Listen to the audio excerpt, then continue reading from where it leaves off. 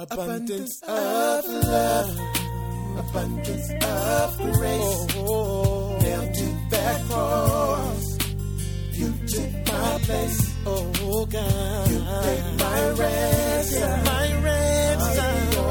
Your love, you gave us abundant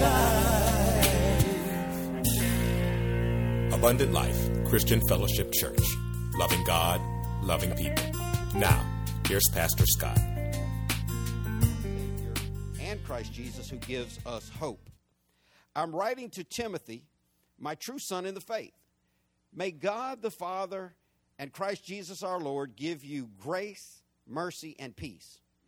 When I left Macedonia, I urged you to stay there in Ephesus and stop those whose teaching is contrary to the truth. Don't let them waste their time in endless discussions of myths and spiritual pedigrees. Those things only lead to meaningless speculations which don't help people live a life of faith in God. The purpose of my instruction is that all believers would be filled with love that comes from a pure heart, a clear conscience, and genuine faith. But some people have missed this whole point. They have turned away from these things and spend their time in meaningless discussions. They want to be known as teachers of the law of Moses, but they don't know what they're talking about, even though they speak confidently. This morning I want to preach to you from a sermon titled, Don't Miss the Point. Pray with me. God, thank you for your word. God, I thank you for each person who's come out here today, Lord, and I ask you to anoint me to say things that would be sound doctrine. God, I pray that you would teach us today. Open our hearts to receive your word from your Spirit in Jesus' name. Amen. Don't miss the point.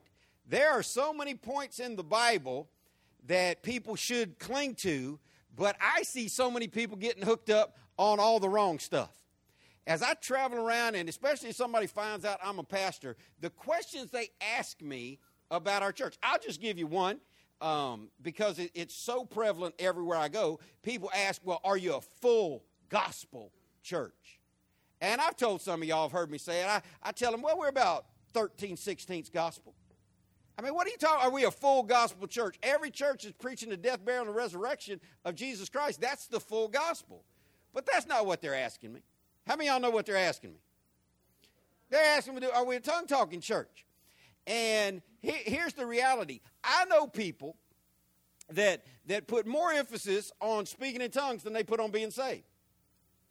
And that's out of order. I've never had anybody ask me. I've had thousands of people ask me when they found out I was a pastor about our belief in tongues and healings. And I believe all the gifts of the Holy Spirit are still active in accordance with God's word. And it's shocking, though, because I never had anybody ask me, do you guys believe the Bible is true? Do you guys teach that Christians ought to pray and live holy? Never had that happen. Do you guys teach that you should be decent human beings and love each other?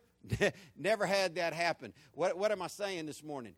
People tend to miss the big point and focus on tiny things that draw them out to distraction. And I don't want you to let that happen to you today. It's December 10th. That's 15 days left till Christmas. I'll tell you what I tell you every year. That means women are almost ready and done and finished up. And men need to wake up and realize you got 15 days. So, I mean, if you're going to do it, do it. I love walking through Walmart gift card section on Mother's Day or Valentine's Day and listening to these non-planning men do it and see if it don't happen. You'll see it. Cursing at the card rack. Throwing all kinds of words at the card rack. Ain't no good cards up in this place. And I'm thinking, well, there's only 9 cards left. Carl, what'd you think? She's been your mama every year of your life. Mother's Day comes on the same. People say, well, Christmas snuck up on me this year. No, it's the same day every year.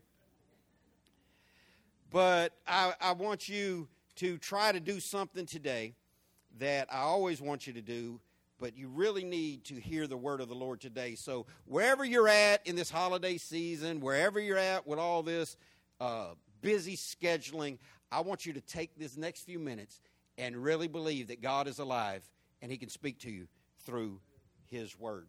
In verse 1 of our text, the Bible says, this letter is from Paul, an apostle of Jesus Christ, appointed by the command of God our Savior and Christ Jesus, who gives us hope. If you don't hear anything else this morning, I want you to hear this.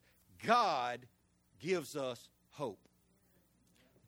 God gives us hope through his Son, Jesus Christ. And that's so important because we live in a world filled with hopelessness. I believe one of the biggest challenges we have with young people growing increasingly,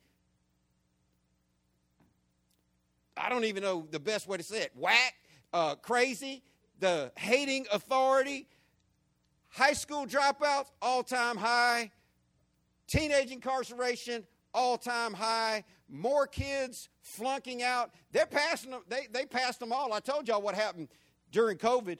They didn't have one person in 16 schools in Baltimore pass the test that they had to take to get out of high school in the Baltimore School District, and the superintendent decided we're just going to graduate all of them. And this is what this African-American man said. He said they suffer the indignity of being black their entire life. We don't want them to suffer the indignity of failing high school. I thought, he's lucky I'm not black, because I felt that all the way down to my feet. I would let him know, hey, this is a blessing. I don't know what you're talking about over here. You're the one getting sunburnt and being pale and pasty. But we've got kids not being taught. We got a country where our leaders can't tell us what a man and what a woman is. But I've always seen this in communities, and I still believe this to this day. Many young people take the wrong road in life because they don't believe there's any hope for them on the better road. They don't have anybody to help them with their school. They don't see anybody in their community that models success for them. They don't have anybody in their family to cheerlead and encourage them along the way. And here's what happens. They lose hope. And when you take a young person that loses hope, they don't care if they fail or succeed. We've got thousands, hundreds, millions maybe, young people in this country. They don't care if they ever make it in life or not. And most of them don't believe they have a fair chance anyway. I want you to know above everything that God can give you hope. Suicide, depression, isolation, all these problems stem from multiple things, but hopelessness being one of them. And if you're a Christian, remember there is hope in the name of the Lord. Hope that tells me he loves me. Hope that tells me he's always with me. Hope that tells me there's a place for me in heaven. And I'm going to keep saying it as long as I have breath, no matter how many times you've heard it. We should be satisfied with salvation. For all history, until the 1900s, in this country, Christians were satisfied with salvation. Great-grandmama and them, who had nothing to eat, had one pair of clothes, had hardship, no electricity. They washed real. I hear women today, and I'm not badding you, but think about grandmama, great-grandmama and them. When you talk about washing the dishes, if it involves pushing a button and electricity, that's not washing it. If you talk about, oh man, it was a rough day yesterday, I had to catch up on my laundry. If that involves electricity and pushing a button, you got it better than great. But great-grandmama and them weren't depressed. They weren't bitter. They weren't walking around frowning on God, wondering when God's going to come through for me. It was only in the 1900s in America where people started to look to God for more than salvation. Well, when am I going to get, my brother's got a new car, when am I going to get a new car? Well, everybody else making more money than me, when am I going to make, and people started looking to God for stuff because hear this, and don't fall in this trap.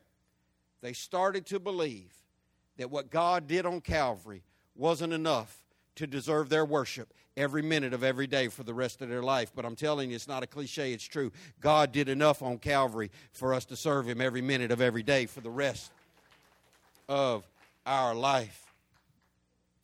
The fact that he's got a place for me, listen, the fact that he didn't give up on me when others did, the fact that he didn't kick me out when he could have, the fact that he didn't throw me back when I proved to not be worth. Listen, none of us are worth the price that God paid to get us from being lost to being saved. Man, if you ever returned anything, you bought something online maybe, or you bought it in a store and you took it home and you're like, I don't like this, I'm going to take it back and get my money back. You better be glad God is not that way, because we are not worth the price. They call it in the sales business buyer's remorse. Buyer's remorse. People buy something and they start thinking about that payment and they're like, I got to take that back. Oh, if anything ever deserved to be taken back off buyer's remorse, it was my soul. But God has given me so much hope, because I truly believe there's a place in heaven for every one of God's children. I truly believe what he said, that he's going away to prepare a place for us, and he'll come again to receive us into himself, that where he is, we may be also. So I can say, like the hymn writer said, whatever betide, it ain't no matter to me what happens in this life. I got a better place coming, and that is real hope. In verse 2, he said, I'm writing to Timothy, my true son in the faith. May God the Father and Christ Jesus our Lord give you grace, mercy, and peace. Not only does God want to give us hope, but he wants to give us grace, mercy, and peace. But before we get into that, I want you to make sure that you understand what you're reading, because we need to slow the Bible down. We need to take the Bible in bite-sized pieces so we can digest it and get it on the inside of us. Paul says, I am writing to Timothy, my true son in the faith. So, two phrases in there separated by one comma. That's why I always say pay attention to the punctuation. It'll help your understanding. I'm writing to Timothy. I've always told you, man, I'm fighting a sneeze right now. Y'all don't even know. I've always told you how it just thrills me how the Word of God can be written thousands of years ago to specific people for specific problems they were going through, but God superintended it the whole time to still be his word to us today in 2023. So this was something that Paul wrote to Timothy, but it was also God writing it to all of his children, and he said, my true son in the faith. Now let's pretend like we're Wednesday night Bible study. If Timothy is his true son, if he goes to the measures of saying my true son, what must there also be? False. The Bible talks about false brethren all the time. The Bible talks about people who crept in unawares. I have been on a mission for the last 10 years to drive out false brethren. I've been on a mission to get people to go that need to go. When we started here, and some of y'all were here, when we started here almost 10 years ago, we had 150, I don't know, at least 100 more chairs in here. I don't know what we're down to in here now.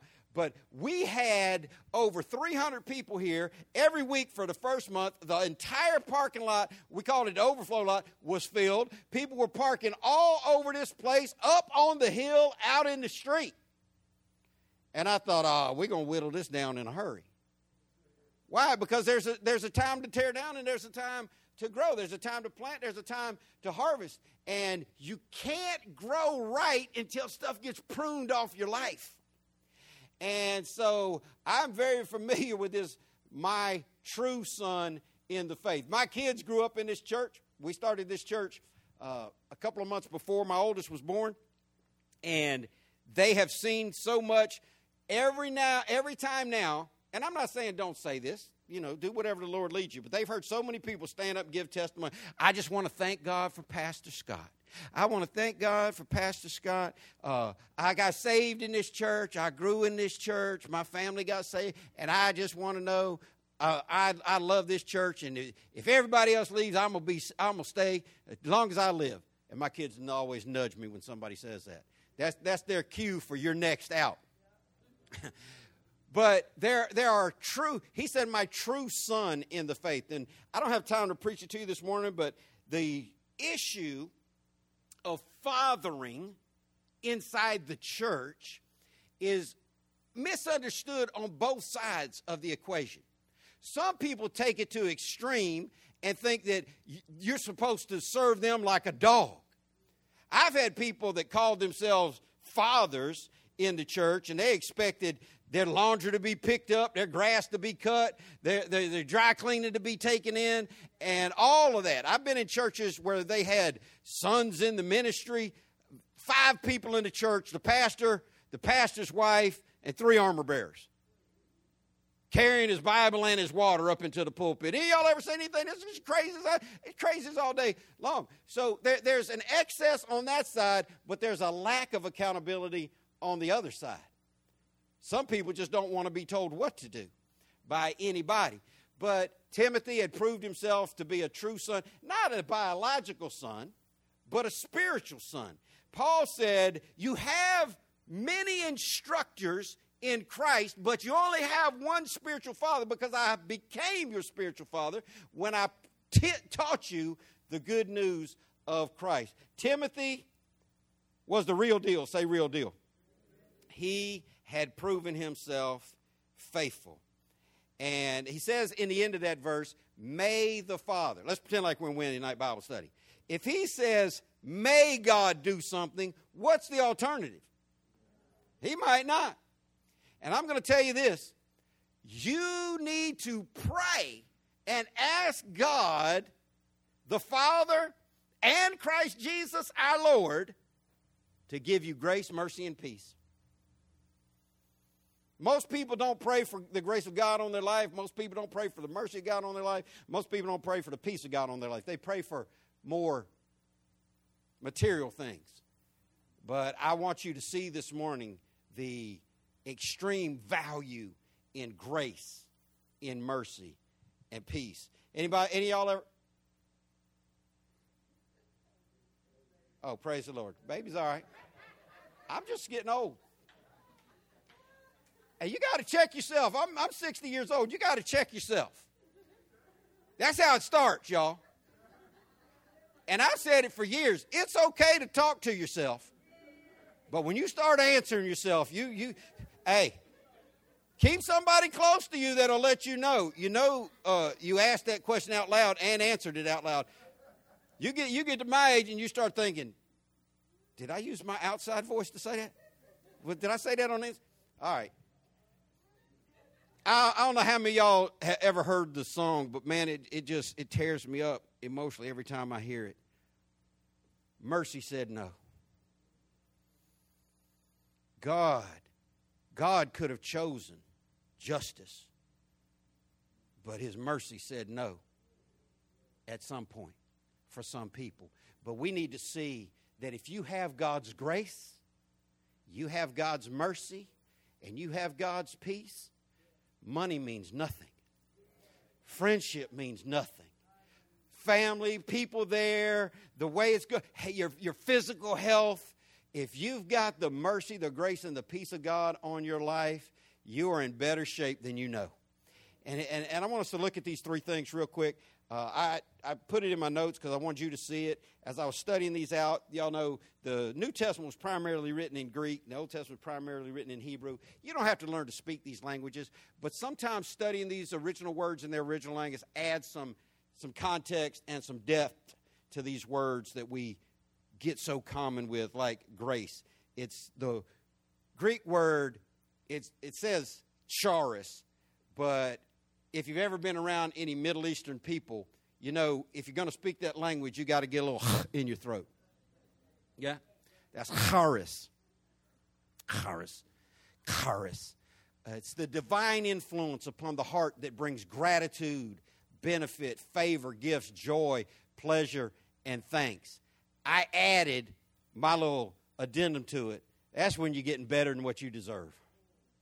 That's the grace of God on your life. I've been battling this false definition of grace. I'm not saying it's not a definition of grace. I was taught by every pastor I ever had in every Bible college I went to and in seminary that grace is best defined by 2 words. The first word starts with un. Anybody know what they say? Unmerited favor.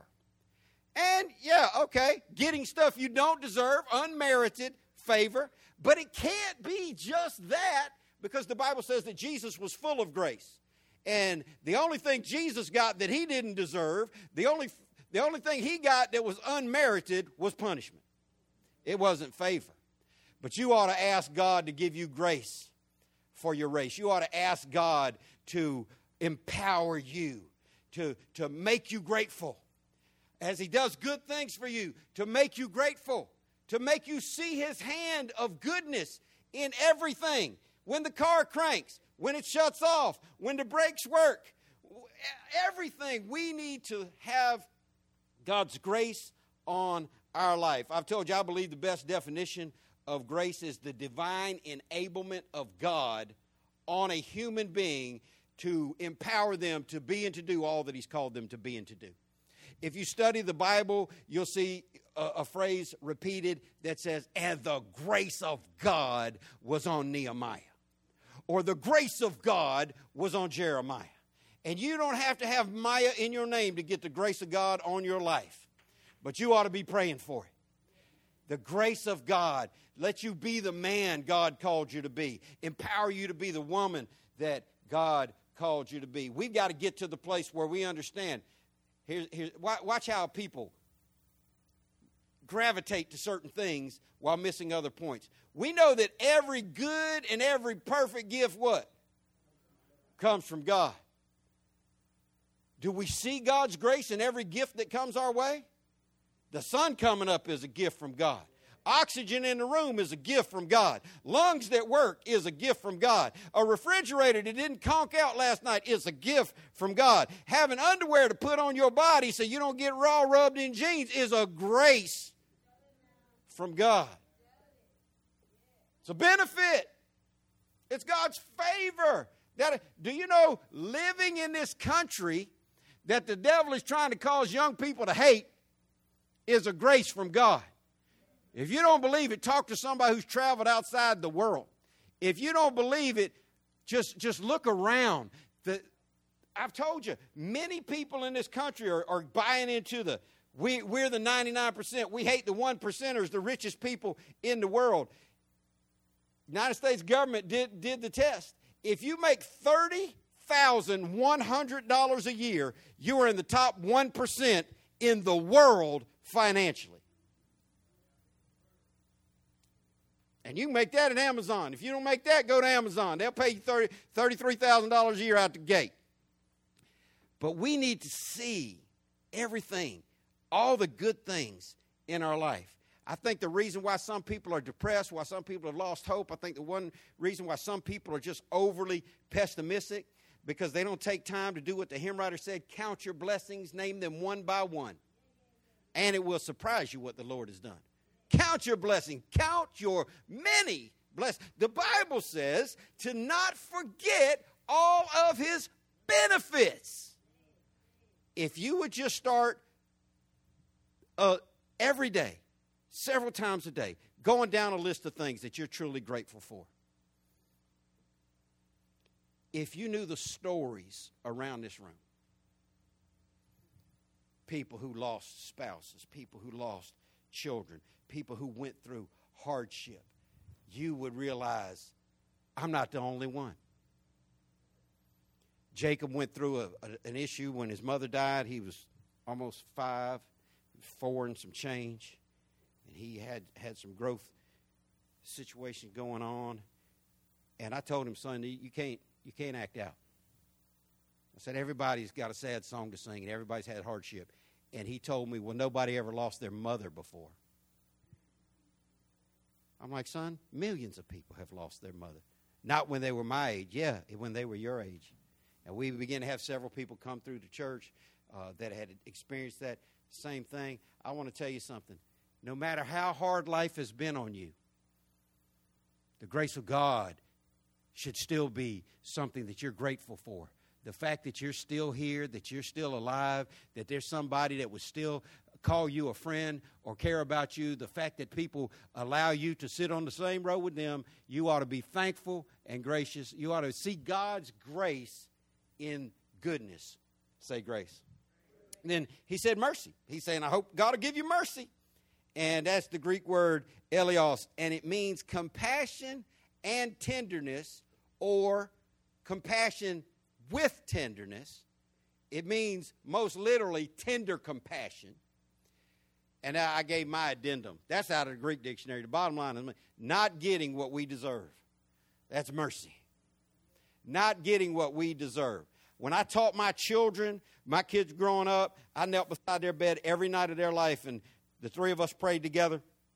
And I taught them the Word of God. And when I taught them about mercy not being what you deserve, a couple times, I gave them a hall pass. I let them slide. I said, I should tear you up.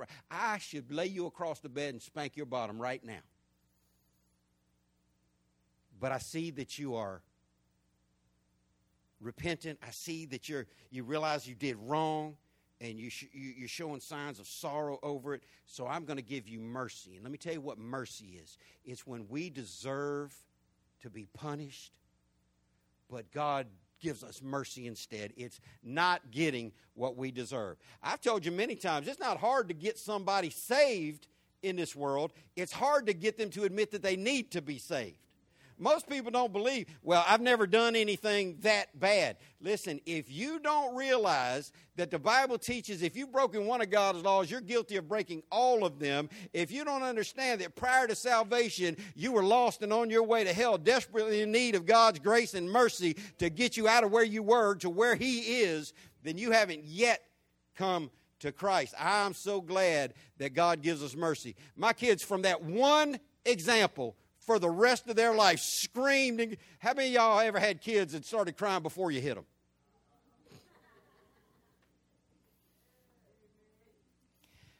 One example, trying to be a good father, teaching them biblical truth. For the rest of my life, I had to hear, I want mercy, Dad. I want mercy, Dad. Please give me mercy. I just want some mercy. I'm going to give you mercy.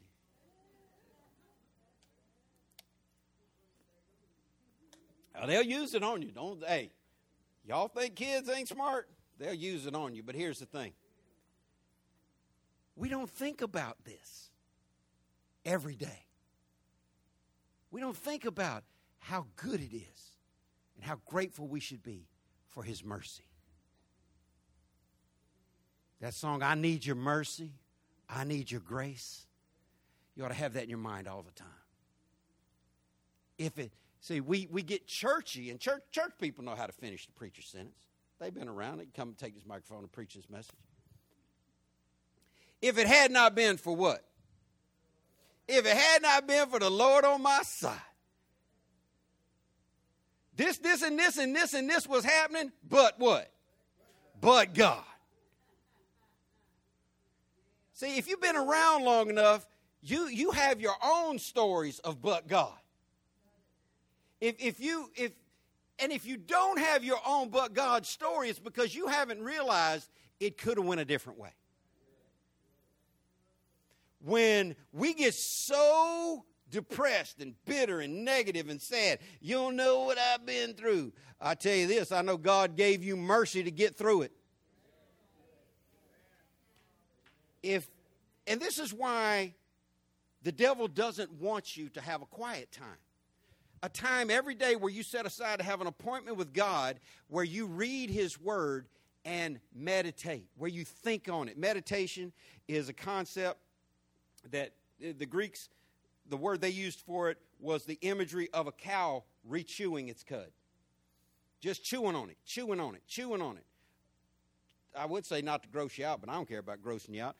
The cow would regurgitate it back in his mouth and chew on it again, over and over and over and over again. That's what meditation is. And if you ever really sat down and meditated on God's mercy, it wouldn't be hard for you to serve Him. If you ever sat down and meditated on God's grace, the things that He gave you that you didn't even deserve,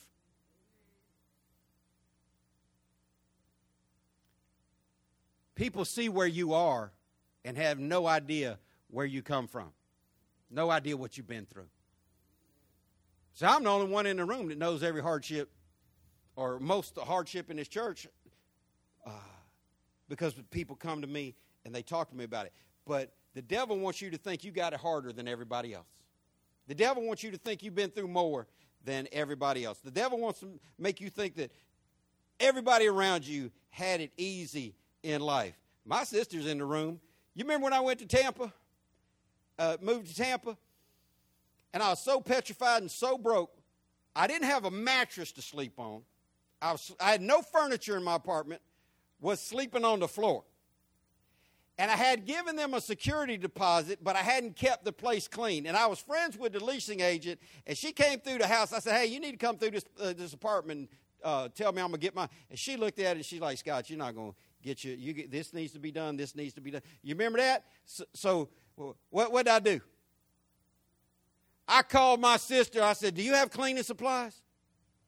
Well, I don't have money to buy cleaning supplies. I don't have Comet. I don't have Windex. I'm so broke, I barely was eating. And I said, I need this $400 back. I don't have gas money to come. My sister drove down and helped me clean that apartment so I could get, listen, y'all think you see people right now. You look at people like Deacon Dixon. And, is the truck getting fixed? Wrecked the nicest truck. I've always been on about having the nicest vehicle in the church, got the nicest house in the church. Listen, it ain't always been this way, has it? He don't look it, and his wife ain't in it, so people think he's younger than he is. This man's in his 60s. He's older than me. He could tell you some stories. It wasn't always easy, was it? Ain't always had a pocket full of money. Hey, he's rich now, man. Anything you need, you hit him up. You let him know, hey, Pops. You let him know. Hey, but God blessed him because he knew he could trust him. This family taking care of their mothers and their children. Somebody say amen. That's what we ought to be doing in life. But if it hadn't been for God who was on his side, if he had let us sink every time we were sinking, if he had let us fall every time we were falling, I want you to get along with God at some point. People get into Thanksgiving and thank God more on Thanksgiving. That ought to be every day. People get into Christmas and thank God. That ought to be every day. Mercy. The mercy of God. You ought to thank God that his mercy hasn't allowed everybody in this room to know the 5 worst things you ever did in life.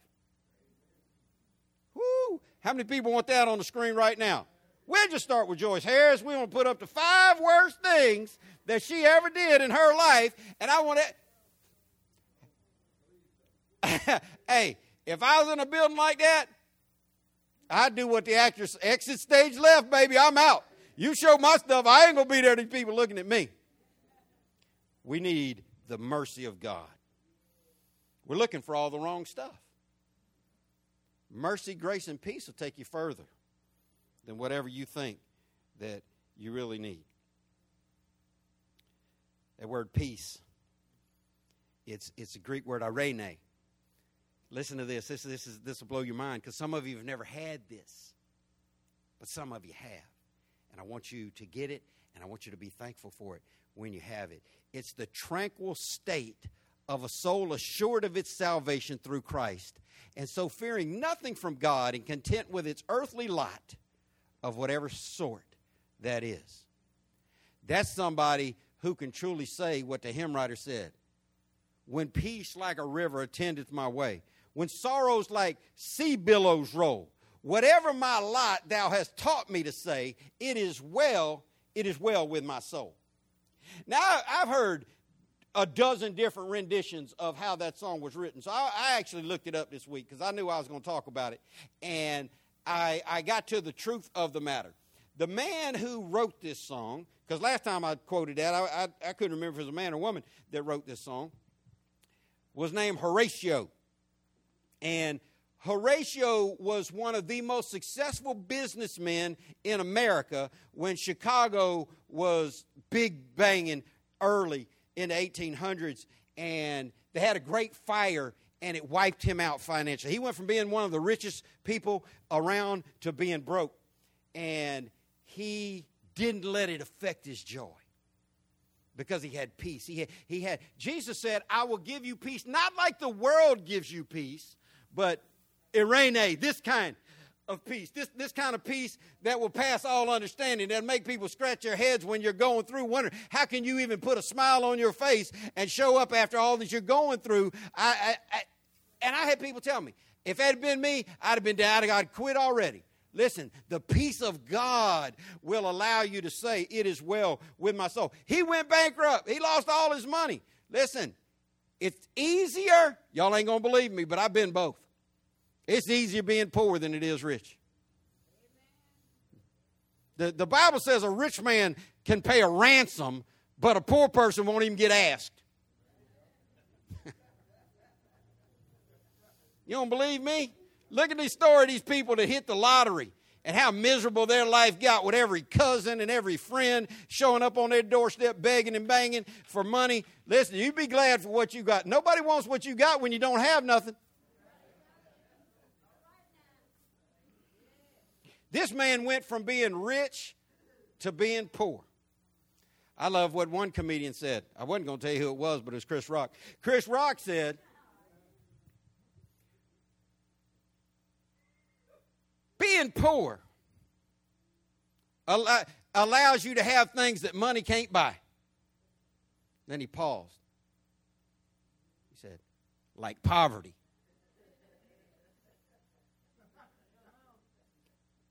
Being poor can help you depend on the Lord. Be thankful. You think rich people are thankful to have a little bit of sauce to put on their barbecue? No, they get indignant if they don't have it. If somebody don't step and fetch it right away. Yeah, y'all just have no idea. I'm so glad God graced my sister and her family to be in this church.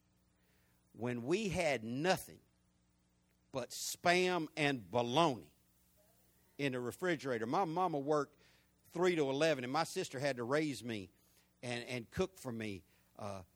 We ate a ton of bologna sandwiches, fried bologna, didn't we? And hamburger. Man, when we had hamburger helper, we were going in. Because I'm going to tell you this. When all you have is a piece of fried bologna and milk to drink, milk and bologna don't match up good for me. But when that's what we had, that's what we did. But listen, she was so God just hit her spirit with hamburger helper. When you're thankful for hamburger helper, you're moving in the right direction. Amen? Rich people don't know nothing about that kind of peace. Man, when you got some jelly to go along with your peanut butter, you're like, whoa! When you got a little bit of mayonnaise to put on your turkey sandwich, you're like, hey, now. Mess around and find some Miracle Whip deep in the, hey, I can scrape enough off this to make one more sandwich. All y'all people eating 9-grain, multi-grain bread. We had Wonder Bread, and we were thankful for it. Hallelujah. I'm talking about a kind of peace like this man Horatio had. He went bankrupt, lost it all, kept serving God. He was sent. He had committed to the what was it? Dwight Moody. He committed to help Dwight Moody with a evangelistic crusade he was having across the Atlantic Ocean over in another continent, and him and his whole family were going over there. They're like, I ain't got no business left. I'm tying up my business affairs right now. We're going to come over there and help you. But when it came time to make the sailing, he had to send his wife and 4 daughters without him because he had to sign some papers to finish up his business stuff. And he got a telegram from his wife that said, saved alone, to let him know the result. The ship went down, sunk. Almost everyone on the ship died. His wife, one of the few people that didn't die. All 4 of his children died on their way to help a preacher win people to Christ. And he sent back that he was going to be on his way. And when the ship that he was on passed by, and if you've ever been on a ship, they let you know this is where this happened. When he passed by that exact same spot that his only 4 children died, that's when he sat down And he wrote the words to the song, "It is well with my soul." You think he knew about grief? Oh, man. I've debated it in my mind. I had somebody tell me after my wife died, she was 36 years old, left me with a 2-year-old and a 4-year-old. And people try to comfort in the weirdest way. They're like, well, thank God you didn't lose one of your children. Nothing harder than losing a child. I don't even know if Dina will remember this. I said it enough times she ought to, but she's older than me. I said repeatedly, and I meant it with all my heart. These people saying it's harder to lose a child. I'd have gave up both my kids to keep my wife. I told her we could have more or not. But now, 17 years past that, I understand why the experts say losing a child. You don't expect your child to go before you. This man lost all 4 of his children and wrote one of the most comforting, peaceful songs in the history of the body of Christ. Even so, it is well with my soul. He had peace in the midst of the greatest hardship. What do we do now? Our team don't win a football game. We go into depression for a month. Somebody don't return your text within 15 minutes. You lose your mind. They ain't texting me back. People weren't wrong with it. Peace. Peace. I've been saying it for years. I still believe it. I'm about to try to get my health in a better position. But I've been saying for years, if the average person could just get 3 days of good sleep and nobody bothering them, change their life. Change their life. My best friend, accountability partner, Pastor Gene Dillon, I was on the phone with him this week and getting some advice from him about some different things in ministry. And he's recently retired, and he's sitting in a chair, listening to another preacher, happy to be serving God. And he laughed. He said, man, I'm going to tell you one thing. I don't envy you. Being in there, dealing with everybody's problems, having the weight of the world on your neck. He said, I'm happier than I've ever been. I said, man, you're about to lose a friend if you don't shut up. Whatever you're going through, you need to think about the peace of God. And when you don't feel it, when your mind is just running 1,000,000 miles an hour, ask God to give you peace. Because peace is better than money. In verse 3, he said, when I left for Macedonia, I urged you to stay there in Ephesus and stop those whose teaching is contrary to the truth. Now, Macedonia, many of the cities in the Bible don't exist anymore. Well, they exist. The ground's still there, but they named it something different. Macedonia, the ancient city of Macedonia, is bigger than the current city of northern. The biggest area there now is called Northern Macedonia, but Macedonia was much bigger than what is now called Northern Macedonia. It was bordered by, it encompasses all of North Macedonia, but also parts of Greece, Bulgaria, and smaller parts of Albania, Serbia, and Kosovo. I want to tell you, when you look at the back of your Bible and it shows you the maps of Paul's journeys, if you've never done the research, let me tell you what every place you research will tell you, that Paul's travels took him over 10,000 miles, most of it by foot. If you look at a map and you look how far it is from Jerusalem to Italy, whoo, go ahead and get your walking shoes on. I read one commentary this week that said it would be the equivalent of walking from New York to California and back 4 times. Man, I don't even like walking to the mailbox. But Paul said that I left you there in Macedonia. I urge you to stay there in Ephesus. That's where Timothy did ministry. Timothy is the first bishop in the city of Ephesus, which is now modern-day Turkey, if you want to see it on a map. And Paul told him there to stop those whose teaching is contrary to the truth. That's not the call of God on everybody's life. So many people read Scripture and think that everything in here applies to you. Well, the Bible says Jesus went out and hanged himself. Yeah, thank you. Judas went out and hanged himself. I told you I'm old. Judas went out and hanged himself. That doesn't mean that that's God's will for your life. God wanted Timothy to stop those teaching who is contrary to the truth. It's not everybody's job to go and shut down false teaching. Everybody's not trained and equipped for that. Timothy was trained and equipped for that. But let me tell you this. There's always been and there's always going to be false teachers.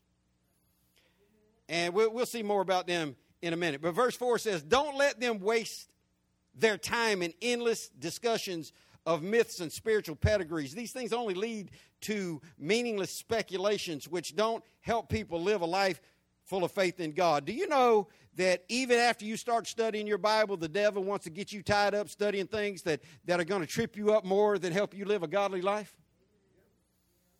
Well, what do these 10 toes represent in the book of the Revelation? What about these 70? You ain't even winning people to Christ yet, and you trying to figure out stuff that people been arguing about since before we were born. Well, what exactly? How does the dinosaur and the caveman? How does the Piltdown man tie into the creation? You're worried about the Piltdown man, and you don't even read your Bible on a regular basis, love God and love people. Listen, don't get caught up in stuff that doesn't help you. Look, it don't help people live a life full of faith in God. If you're not living a faithful life to God, all those studies right there, you ought to leave that alone. People trying to worry about, I'd like to take a trigonometry class. Well, you can't pass geometry. Leave them geometries alone. Do something you can do. If the average Christian would just put into practice what they already know, they'd be living a more faithful life than what they're already living. If you don't hear anything, I want you to hear this. Focus your energy on things that help you live a life of faith in God. Focus your energy. Now, how do you know if you're living a life full of faith in God? That can easily be said a different way. Being faithful to God. Focus your energy on being faithful to God. Focus your energy on things that push your heart towards more faithfulness in God. Stop where, listen, let's get the main thing. People trying to concentrate on all these things.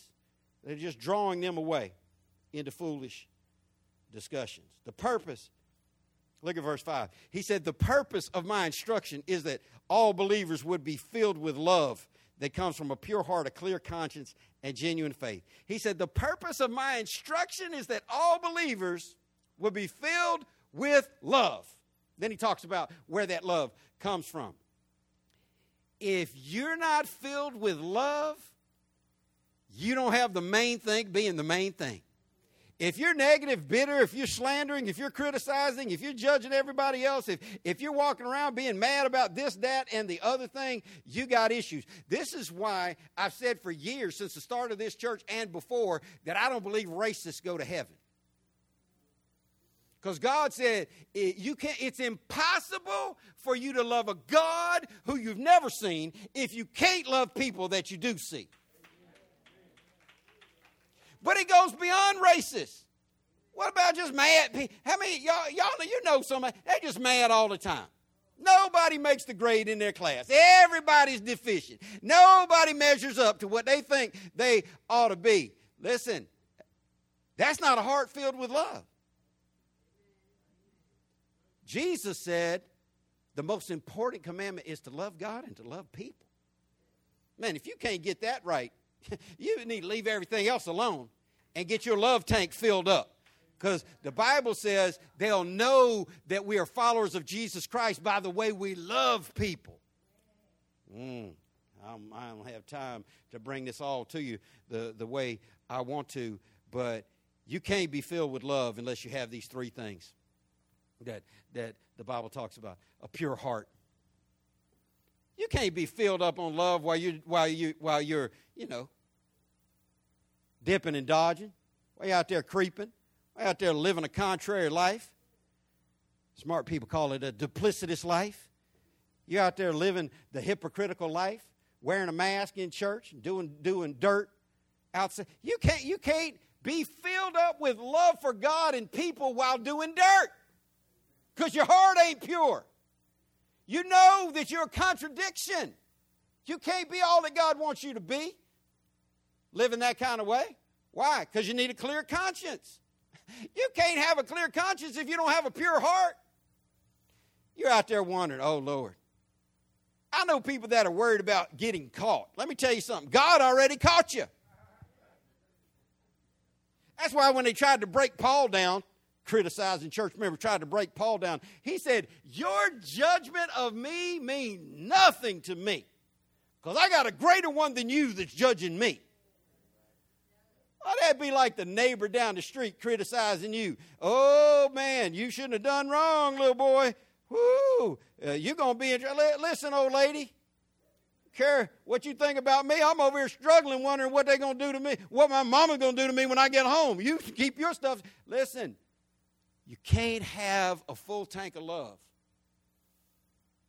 if you don't have a clear conscience. And what's and mean, church? Well, there's a lot to it. Having a heart filled with love, you got to have genuine faith. Well, if there's a genuine faith, there's a false faith. Don't be shocked on Judgment Day when you get to heaven and God says you wasn't really saved. You better make sure that you got a pure heart, a clean conscience, and genuine faith. Listen, if it doesn't cause you to live a faithful life to God or fill you with the love of God, stay away from it. Some of us need to get some people out of our lives. They just pull to the negative. Some of us need to get some habits out of our lives. They just pull to the negative. Some of us need to stop doing certain things and start doing certain things. And if it doesn't cause you to draw closer to God, you need to get rid of it. Because the devil will use anything to distract you. Your new church friend, every time something goes wrong, they want to call you and blow you. I had people tell me all the time, Pastor, I don't know why so many people call me and just gossip so much. And I tell them, because you're a trash can. People only throw trash in a trash can. They ain't going to call me and tell me that. Act crazy if you want to. Call me on the phone and try to tell me something you don't like about Rick Douglas. I'll let you know. Well, hold on. Before you do that, let's get on you first.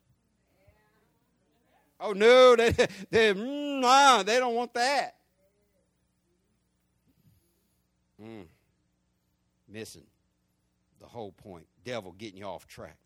Verse 7 says, they want to be known as teachers of the law, but they don't know what they're talking about, even though they speak so confidently. I don't know why there's so many people out there that want to teach other people the Bible. I'm going to tell you this for sure. Don't do it. Don't do it. Don't put yourself in that position. I'm so thankful neither one of my sons felt called to be pastors. I've known too many people that because their daddy was a pastor, they became a pastor. And if God ain't called you to do it, you will drive yourself crazy trying to do it. Two types of people pastoring, called and crazy. That's it. Because if you ain't called, this thing will drive you crazy. I'll tell you one of the most wise things I ever heard came out of my first pastor. It was a church that me and Connie and Dina were all at, Hillcrest Baptist Church. Then it was on the corner of Plymouth and LaBelle, right off Cassett Avenue. And our pastor was Pastor C. Benny Moore. And Brother Moore, he had an 8th grade education. He said he had an 8th grade. He didn't finish the 8th grade. He went to 8th grade. He might have finished it, but he didn't go past the 8th grade. But God would give him wisdom. And when I went to him and I told him, Brother Moore, I believe God wants me to go into full-time pastoral ministry. He said, don't do it, Scott. And he was wrung out. I remember leaving his office one day, and he was 57 years old, and he had his suit jacket hung on the chair and back up, and he was all slumped down in a chair. He had a bad back, had health issues. I remember leaving there one time. I was 19 years old. I thought, that's the oldest 57-year-old man I've ever seen in my life. Now I'll be sitting in my office and Dean will walk in. I'll be slumped down in that chair.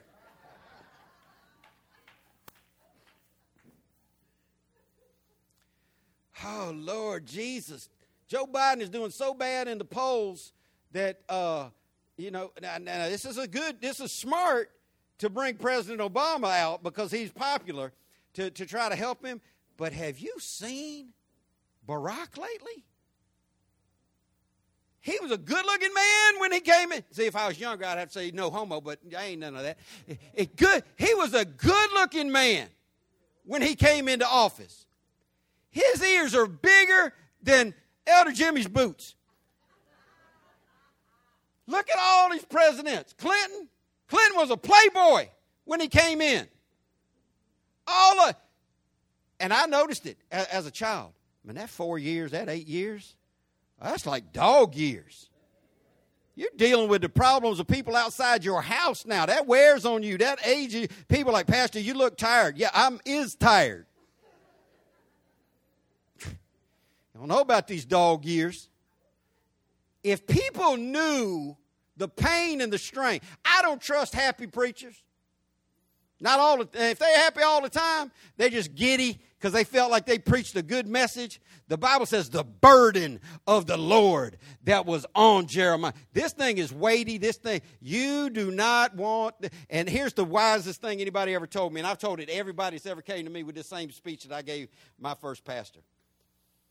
He said, son, go try to do everything else you can. Don't do this right now. But when you're so miserable and you realize you can't do anything else but this, let's talk again. And I wish more people would understand that. We had so many people in that time. Our church was growing so fast. It felt like every Sunday some young person walked down the aisle and surrendered their life to full-time ministry. God wasn't calling them. They just wanted to be a listen, there's more pain in this profession than there is people think that, oh, it's an easy life. You only have to work on Sunday. All the people praising you. No, you don't want to live in this glass house. They want to be teachers because they don't really understand it. It says they don't know what they're talking about, even though they speak so confidently. If you don't like that advice, my 8th grade educated pastor told me, listen to what God inspired the manservant James to say in James 3:1, dear brothers and sisters, not many of you should become teachers in the church. For we who teach will be judged more strictly. You don't want that. See, because you probably don't even understand what that means. Most people think, that's right, that's why we hold pastors to a higher accountability than church folk. You hold pastors to a higher accountability than church folk because you know not the Word of God and you don't understand it. Pastors don't have to live holier than church folk. Everybody that's saved is called to live holy. By the same degree. God said, be ye holy as I am holy. That's the preacher. That's everybody claiming the name of Jesus. Ain't no verse in the Bible that God said, be ye holy, but pastors be holier. This ain't saying that the teachers are going to be judged more strictly by folk. We got the same level of judgment on each other. I love what the great theologian D. Edmund Hybert said. The comparative adjective stricter, judge more strictly, the comparative adjective that compares the type of judgment, the comparative adjective stricter implies degrees of treatment at the judgment seat of Christ. See, if you don't self-proclaim yourself to be a teacher of the Word of God, then God's not going to hold you responsible for every word you taught. This ain't got anything to do with, well, I just don't think as a pastor, as a man of God. I had somebody tell me they didn't believe a man of God should wear blue jeans in the pulpit. And he told me that you should be held to a strict. This ain't got nothing to do with your estimation of people who teach the Word of God. This has got to do with the judgment of God. That's why Paul said, I got a greater one than you that judges me. God's going to judge preachers. And if you think you want that level, I got about 300 hours worth of stuff on my plate. You can take it off my plate today. James 3:2. He followed up by saying, not many of you should be teachers. He said, indeed, we all make many mistakes. Everybody's got issues. The fact that churches expect, I know so many people, well, I used to go over to so-and-so until I found out the pastor was such and such. Well, did God tell you to go to so-and-so? So many people stopped going to church when Jimmy Swaggart fell. So many people stopped going to church when Jim Baker fell. Listen, if you shouldn't be holding anybody up to where they can fall to wreck your faith. The only person to have faith in is Jesus Christ. The Bible says there's a fool to trust in the arm of the flesh because the arm of the flesh will fail you. Everybody makes mistakes, but there's a judgment coming on people who self-proclaim teach. And they don't know what they're talking about. At verse 7 it says they want to be known as teachers of the laws of Moses, but they don't know what they're talking about. Even though they speak confident, it don't matter how eloquent your speech is. It don't matter how loud you say it. It don't matter what your delivery is. If you don't know what you don't know, then you don't know that you don't know what you don't know. It's shameful how easy it is to self-name. It's like that movie was absurd when it came out, The Apostle, starring Robert Duvall. They had a scene in that movie, it was hilarious. Robert Duvall was a criminal trying to hide. He was on the lam, whatever that means. They say on the lam. He was on the lam. I don't need an email explaining it. I got enough reading to do this week. He walked out into some body of water. He grabbed himself by the back of the head and he said, I baptized myself an apostle. You can't do that. You can't do that. That's why so many people say now, some were called, some were sent. That's how it was in the Bible days. Some were called, some were sent. Some just packed up their junk and went. Don't you be following somebody that packed up their junk and went.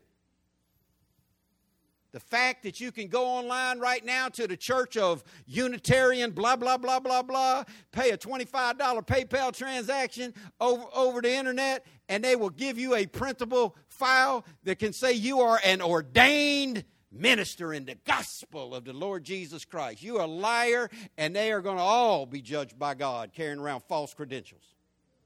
False credentials. I know people pastoring, never been to a real Bible study in their life. Couldn't tell you anything. You wouldn't go to a dentist that hadn't been trained in dentistry. Let me get this drill and grind up in your mouth for a hot second.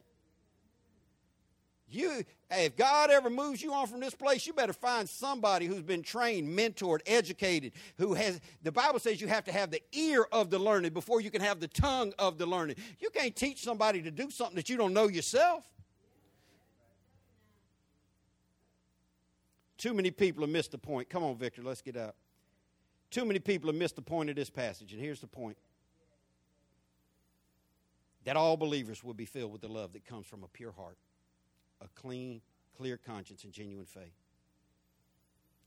If you are saved, I want you to stop doing dirt so your heart can be pure and your conscience can be clean. Because if you don't, you're going to be that next church member nitpicking everybody. You know why church folk judge so harshly? Because they're mad at themselves. They know they're raggedy beyond belief, so they just estimate everybody else as raggedy. You know why non-worshiping people sit back and look at worshipers and think, oh, it don't take all that. I know her. It don't matter what you know about her. If you know what worship is, you know when you set down your sin, you're free to worship God with a pure heart and a clean conscience. I used to tell staff members, I still tell them, you preaching for me? You having a bad day? I tell the praise and worship team, you having a bad day? You ain't feeling like you're up on it spiritually? Better check that at the door, get your mind right about God and get in here and worship God because he's worthy of being worshiped no matter what dirt you was doing last night. Get your conscience right, get your heart clear. So you can have what Paul, he said, I want you to have a heart full of love. I want you to be faithful. So let me close by asking you this. How's your love tank? Reality is some of y'all been running empty on love for a long time. Mad at everything, mad at everybody. Don't take but one tiny little thing set you off. You're supposed to have peace like a river. It's supposed to be well with your soul. You're supposed to have so much peace in your life, other people can't understand it. A peace that passes understanding.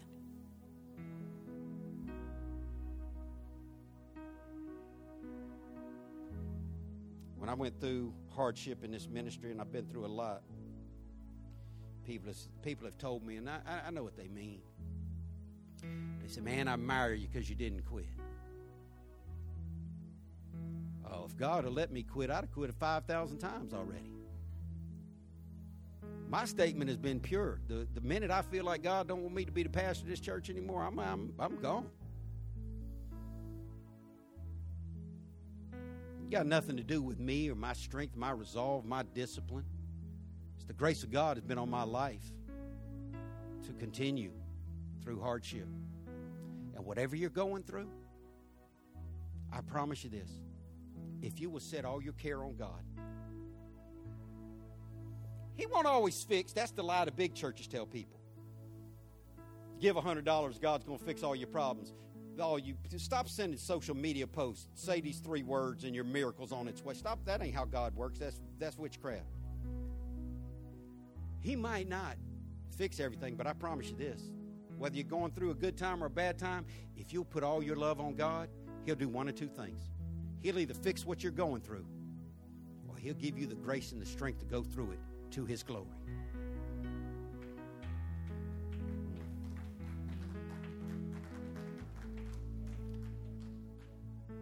Your love tank shouldn't be half full. And it certainly shouldn't be empty. The Bible says the joy of the Lord should be your strength. If you're not feeling strong in your faithfulness to God, get your heart right. Get your conscience right. And make sure that you're saved for real. Pray with me. God, thank you for your word. Help us not to miss the point, God. Help us not to be so theological that we become impractical. Help us, God, to love you with all our heart, soul, mind, and strength, and to love each other the way you've commanded us to. God, I thank you for each person in this room, and I pray that you have saved the lost and deliver your children in Jesus' name. Amen. Abundant life. Thank you for listening to the ALCF Sound Doctrine Podcast, and visit us on the web at ALCFnow.org. Your financial support for this ministry allows us to share the gospel around the world. Your support is greatly appreciated. If you would like to give a donation, please go to ALCFnow.org. Abundant Life Christian Fellowship Church, loving God, loving people.